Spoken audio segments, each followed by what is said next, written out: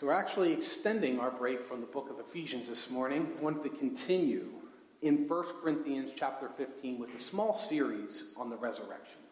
So this morning we'll be in 1 Corinthians 15, verses 12 to 34.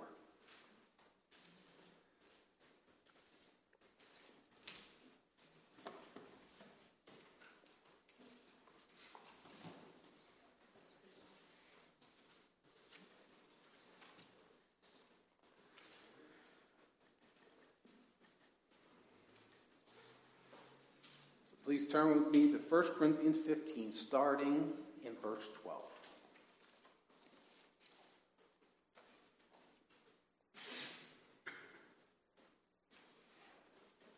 Hear now the eternal, living Word of God. Now, if Christ is proclaimed as raised from the dead, how can some of you say that there is no resurrection of the dead? But if there is no resurrection of the dead, then not even Christ has been raised. And if Christ has not been raised, then our preaching is in vain and your faith is in vain.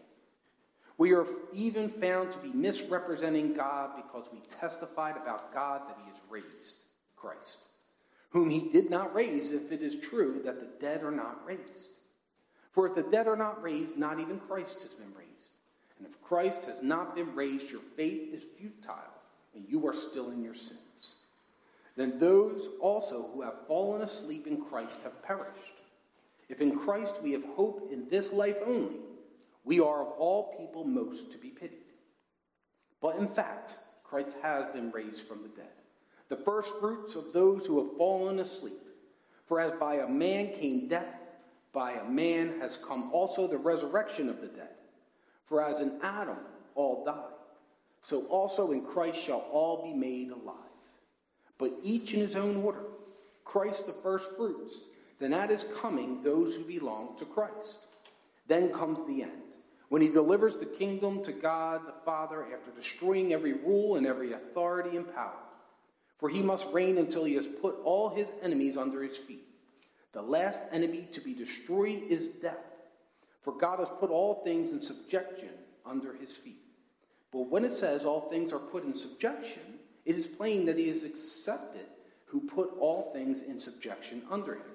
When all things are subjected to him, then the Son himself will also be subjected to him who put all things in subjection under him, that God may be all in all. Otherwise, what do people mean being baptized on behalf of the dead? If the dead are not raised at all, why are people baptized on their behalf? Why are we in danger every hour? I protest, brothers, by my pride in you, which I have in Christ Jesus our Lord, I die every day. What do I gain if, humanly speaking, I fought with beasts at Ephesus? If the dead are not raised, let us eat and drink, for tomorrow we die. Do not be deceived. Bad company ruins good morals. Wake up from your drunken stupor, as is right, and do not go on sinning. For some have no knowledge of God. I say this to your shame. This is the word of the Lord. Like most children nowadays, my kids like to watch videos on YouTube. And while there's a seemingly endless supply of useless but entertaining videos for them to find, one thing I do enjoy watching with them is domino rallies. This is where someone or a team of people set up thousands, sometimes it looks like even millions of dominoes, and then knocks them all down. It's kind of fun to watch. But the most fascinating part is that all of this happens by knocking down a single domino first. And then every other domino is knocked down in sequence as a consequence of this. If all the dominoes are lined up properly, then they are all either knocked down. None of them are knocked down. It's one or the other. You can't just have one standing or some of them standing. And so this is where the term, the domino effect, comes from. It refers to a chain reaction that sets off a total effect of events, that a chain of similar events. And so in our passage this morning in 1 Corinthians, Paul's arguing that denying the future physical resurrection of the body for believers has a domino effect that is essentially arguing against the Christian faith as a whole. And this brings about the question, what does the resurrection mean for us as Christians? Why is it important? Last week we considered the reality of the resurrection of Jesus and the evidence that it's a real event that took place in history. But this week we'll consider the significance of the resurrection.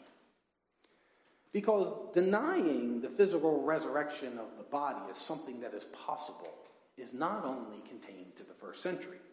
Our modern culture that says science explains everything, and it often denies anything that cannot be proven by the scientific method. And as for the specific bodily resurrection of Jesus, there are many who even claim to be Christians that deny outright that Jesus rose from the dead. Theologians, even pastors, denying the physical resurrection of Jesus Christ. And so in our passage this morning, we're given 3 reasons why the resurrection of Jesus is crucial. The first is that the resurrection of Jesus Christ is essential to the Christian faith.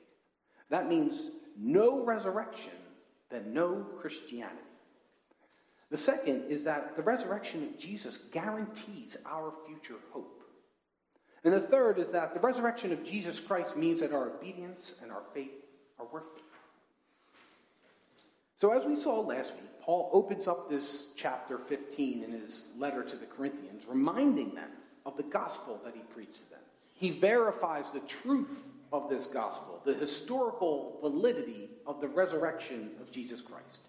He cited several sources of authority, several eyewitnesses to the physical bodily resurrection of Jesus. Then, beginning in our passage today, we see why Paul's insisting on the truth of the resurrection of Jesus. In verse 12, he writes, "Now if Christ is proclaimed as raised from the dead, how can some of you say that there is no resurrection of the dead?"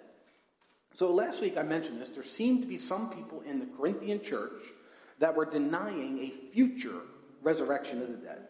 And Paul has responded to this by saying, I don't think you understand what you are denying when you say that there's no physical resurrection in the future. There's a domino effect here. And when you take this domino out, it affects our whole belief system. He goes on to say in verse 13, "But if there is no resurrection of the dead, then not even Christ has been raised." Paul's telling them that if you deny the physical resurrection of believers, then you deny the resurrection of Christ. And so the dominoes here have a massive effect. By denying the resurrection of the dead, you remove a vital organ from the Christian belief system. The Christian faith is dead without the physical bodily resurrection of Jesus. And so the first reason the resurrection is crucial is because the resurrection of Jesus Christ is essential to the Christian faith. Last week, I mentioned the resurrection validates our whole faith. But this week, the point is that Christianity is a waste of time if Jesus didn't rise from the dead. Paul says that our preaching is in vain and your faith is in vain. All the things taught about God, the gospel that's being preached, become worthless without the resurrection of Jesus. So not only is everything the apostle is teaching in vain without the resurrection, but he says they're actually liars. Paul says they are found to be misrepresenting God if Jesus hasn't been raised from the dead. They were proclaiming this from the moment it happened, and they claim to see the risen Lord with their own eyes. But if the dead aren't raised, if there's no physical bodily resurrection, then all this has been a sham and they are just con artists. Then everything you believe about God and Jesus Christ is worthless. Your faith is in vain. If Jesus hasn't been raised from the dead, you have faith in a meaningless person. Someone who was killed but has no power over death. Someone who has no power to save. In verse 16, Paul mentions the domino effect. He says, "For if the dead are not raised, not even Christ has been raised. And if Christ has not been raised, your faith is futile and you are still in your sins." Without the resurrection of Jesus, we would all be just wasting our time. A dead man has no power to save you. A dead man cannot give you new life. The life we have in the Spirit is only because of the resurrection of Jesus. Paul also says that without the resurrection, those who have already died are gone. He says, if in Christ we have hope in this life only, we are of all people most to be pitied. This life is not always easy. It's not always the greatest place to be, especially as a Christian. There are sacrifices to be made. Paul himself suffered relentlessly for the gospel. And if the gospel is to be made completely worthless, then we are to be pitied. But Paul doesn't dwell on this idea for too long. He changes directions in verse 20. He says, but in fact, Christ has been raised from the dead, the first fruits of those who have fallen asleep. So while it's true that if Jesus wasn't raised from the dead, we're completely without hope, but the resurrection of Jesus is a historical fact. It's something that did happen. The implications of life without the resurrection of Jesus are not the reality we live in. So Paul has already laid out all the eyewitnesses of this. And also he talked about how they were changed by this. They were willing to die for this. These people saw the risen Jesus with their own eyes. This isn't a game or a charade. The resurrection of Jesus is a reality. And it's a reality that alters the rest of reality. It's a truth that shakes the foundation of every other belief. The resurrection of Jesus is both the end of death's grip over humanity, but it's also the beginning of new life for humanity. Because just as through Adam, sin and death entered the world, and all of his descendants inherited this sinful, broken nature, as Paul puts it, for as in Adam all die. But just the same, through Christ you inherit life. Through this one resurrected man, there will be a resurrection of the dead. In Christ shall all be made alive. It's the same principle. Adam, as the representative of humanity, brought death to all his descendants. But those who have faith and trust in Jesus are his people. You're in Christ, and you have new life in him through faith. Right now, the believers in Jesus Christ have faith in Christ, and you have new spiritual life. You have that now. But also, you await the future glory of the physical resurrection and life you will have in the new heavens and the new earth. And this is the second reason that the resurrection of Jesus is crucial, because the resurrection of Jesus Christ guarantees our future hope. Paul says that Christ is the first fruits. Now, this is an agricultural metaphor that paints the picture of what Christ's resurrection means for us. The first fruits are the first crops that a farmer can gather from the harvest. And these fruits are a foretaste. They're a sure sign of the full harvest that is to come. And the first fruits are not completely different than the fruit of the full harvest. Meaning, if your first fruits are apples, then that's what the full harvest will be. They will be apples, not some other product. And so this means that our resurrection will be like the resurrection of Jesus. Like Jesus, each of us will have a physical, resurrected body. Like Jesus, each of us will possess this body forever. And so just as the first fruits reveal the certainty of the harvest that is to come, the resurrection of Jesus proves that all who are in him will be raised. And so in addition to this, your hope for the future is not completely tied, or it's not limited to just your resurrection and restoration and glory, but it actually will be a part of the restoration of all creation. Paul wrote that after the resurrection of all believers, in verse 24, then comes the end, when he delivers the kingdom to God the Father after destroying every rule and every authority and every power.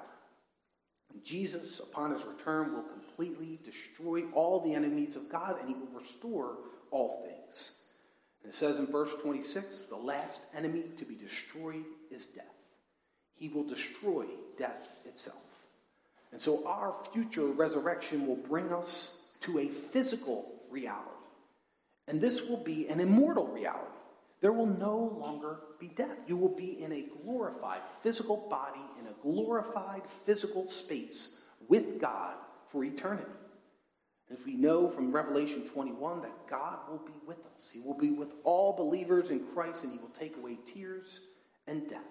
You will be with God in a place where there's no more mourning or crying or pain. And this future is guaranteed through the resurrection of Jesus. It's guaranteed for all of those who are in Christ, who believe in him. Now, starting in verse 27, Paul says, "For God has put all things in subjection under his feet." But when it says all things are put in subjection, it is plain that he is accepted who put all things in subjection under it. So Paul is actually quoting from Psalm 8 here. And Psalm 8 is a psalm that speaks of the creation of humanity in the image of God. And it's speaking of humanity in the image of God as God's vice regent, ruling under God over the earth. And so what we're seeing here, Paul's point is that Christ is the first fruits of the harvest, the first of those to be eternally raised from the dead, is fulfilling this promised destiny for humanity from Psalm 8, that God will place all things in submission under his feet, under Christ, and therefore under his body. The resurrection of believers at the time of Christ is just the beginning. The angle of human history is that Christ, as king, will be given all authority over all things, and that he will defeat all his and our enemies. Now, in verse 29, Paul says probably one of the most controversial things in the passage, maybe the whole letter. He says, "Otherwise, what do people mean by being baptized on behalf of the dead? If the dead are not raised at all, why are people baptized on their behalf?" Now, what is meant here is so widely disputed that one commentator counted 30 different explanations for what is meant by baptism on behalf of the dead. And this actually can be translated as baptism for the sake of the dead. What I believe the most likely explanation is that people coming to faith and being baptized because of a deceased loved one, in hope of one day being united with them in a future resurrection. If that's the case, then Paul is saying, what is the point of baptizing people who believe they will be reunited with their loved ones? Because if there's no future resurrection, everyone's baptism and faith is in vain. Then Paul starts to ask in verse 30, why are we in danger every hour? I protest, brothers, by my pride in you, which I have in Christ Jesus our Lord, I die every day. What do I gain if, humanly speaking, I fought with beasts at Ephesus? Paul's continuing his argument on the futility of Christianity without a future resurrection. Paul and those who are with him were constantly threatened with risk, death, imprisonment. And this is because Jesus has been raised from the dead. They were willing to suffer this. The gospel they preached has life-giving power, and this is why they risked death themselves. They were given a resurrected life in Christ, and this changed them. They were willing to sacrifice everything for the sake of the gospel and Christ himself. And this is the third reason why the resurrection of Jesus is crucial. Because the resurrection of Jesus Christ means that our obedience and our sacrifice are worth it. Any suffering you go through, any persecution, any sacrifices you have to make on behalf of the gospel, on behalf of your faith in Jesus Christ, is all more than worth it. The sacrifices you make in obedience to God are nothing compared to what awaits you. And Paul wrote in his second letter to the Corinthians, for this light momentary affliction is preparing us for an eternal weight of glory beyond all comparison.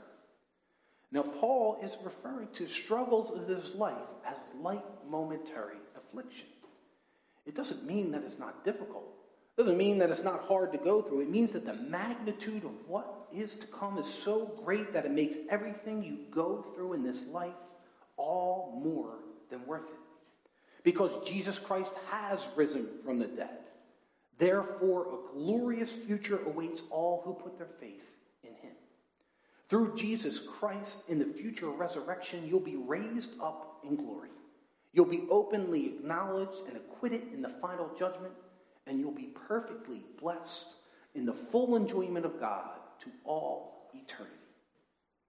And so the Christian life is a call to suffer. It is a call to sacrifice. But your suffering and your sacrifice is God's way of refining you. Through to the difficulties of life, God makes you into the image of his Son, and he prepares you for an eternal weight of glory beyond all comparison. And it's the resurrection of Jesus Christ that brings you into this glory. You have all the reason in the world to give your life over to Christ. There's no sacrifice that is too great to give for the gospel, for the kingdom of God, because the gospel is a hope for eternal glory. You'll be raised with Christ, and you'll be with him in glory for eternity. And there's nothing that can take that away. But Paul continues, if the dead are not raised, let us eat and drink, for tomorrow we die. Without the resurrection of the dead, and therefore without the resurrection of Christ, you should avoid suffering in this world and just seek pleasure. Without the future resurrection, there's no hope after death. There's nothing to live for. So seeking pleasure to drown out your hopelessness would be the way to go. But the fact is, Christ has been raised from the dead.